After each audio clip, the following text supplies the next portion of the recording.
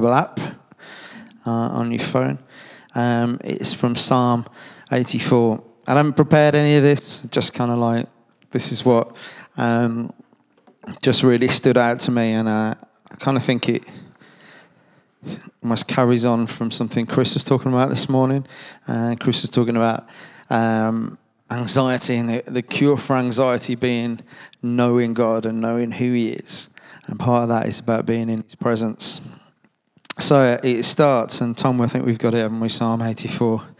And this is the NIV version. It says, "How lovely is your dwelling place, Lord Almighty. My soul yearns, even faints, for the courts of the Lord. My heart and my flesh cry out for the living God. Even the sparrow has found a home, and the swallow a nest for herself, where she may have her young." He's talking about that longing there. Everything longs for a home. Everything in creation has its place. And sometimes I feel like as people, we're just kind of like stuck, and you see the world and you see the mess that the world's in, and it's looking for a home, and people are looking for a place they belong and somewhere they're safe and they can call home. A place near your altar. Lord Almighty, my King and my God, blessed are those who dwell in your house. They're ever praising you. They're ever praising you. And do you know what it says? I love that word which says they dwell. Okay, and that means they're living and they're spending time there, and their home is there, and that's where they're rooted. And the psalmist says, blessed basically are people who are rooted in your house. Blessed are people who make their home in your house. Blessed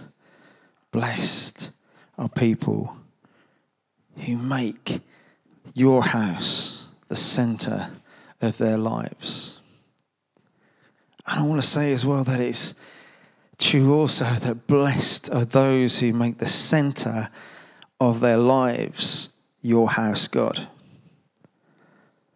Okay, when we talk about the church as being the house of God, when I was a kid, I used to think that it kind of literally meant that God lived here, inside the walls. This was the church, and this was where He lived. But the church is us.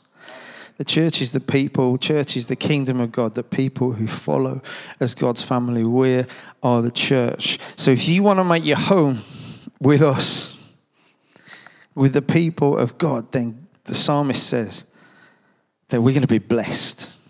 Okay? We're going to be blessed if we make our home amongst the people of God. Blessed are those who dwell in your house, they're ever praising you. Blessed are those whose strength is in you. Okay, that's that next verse. Blessed are those whose strength is in you, whose hearts are set on pilgrimage. Okay, and pilgrimage is about going on a journey with God. Can we have the next verse on, Tom? Verse 5. So blessed are those whose hearts are set on pilgrimage. Okay, who's set on going on a journey. And I don't know if you follow church on social media, on Instagram or on Facebook or on Twitter, but one of the posts this week was about our journey. Okay. God says, blessed are those whose strength is in you, whose hearts are set on pilgrimage. I don't know if your heart is set on journeying to where God wants you to be tonight. Blessed are those whose strength is in God. You know, sometimes we think that we're strong enough for all kinds of situations, or we like to think that we are, or we have to be, or if we're not strong, then that's a massive failing. But actually God says that we're blessed if we rely on Him for our strength.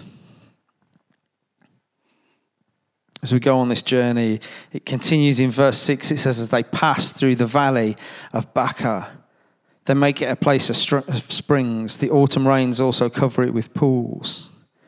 They go from strength to strength till each appears before God in Zion. And that talks about the journey that we make. If we are carrying the presence of God, if we are making the center of our lives the place where God dwells, okay, then as we journey through life, okay, we're going to bring life, okay, springs, okay, these waters that come up, they bring life.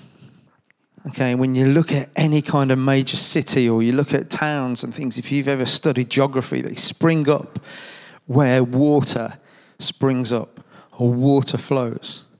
Okay, do we want to be a people who bring water? We make the places we journey through a place of springs, where pools spring up. Do we want to be a people that go from strength to strength until we get to the end of that journey and we get to be with God? The psalmist goes on to say, hear my prayer, Lord God Almighty. Listen to me, God of Jacob. Look on our shield, O God. Look with favor on your anointed one. Better is one day in your courts than 1,000 elsewhere. I would rather be a doorkeeper in the house of my God than dwell in the tents of the wicked.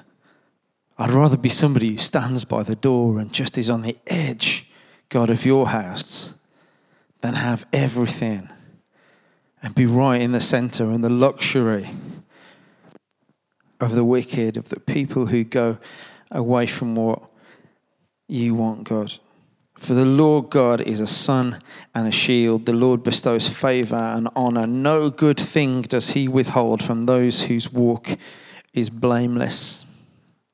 Maybe we get to that part of the psalm and we look into ourselves and I'm not one of those blameless ones. I mess up.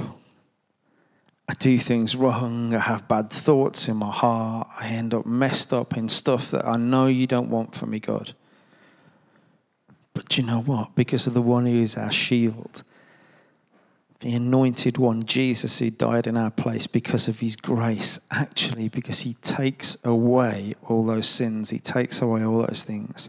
When God looks at us, when we've accepted the sacrifice that Jesus makes, then we are the blameless ones. We are the ones whose walk is blameless. So what does God say about us then?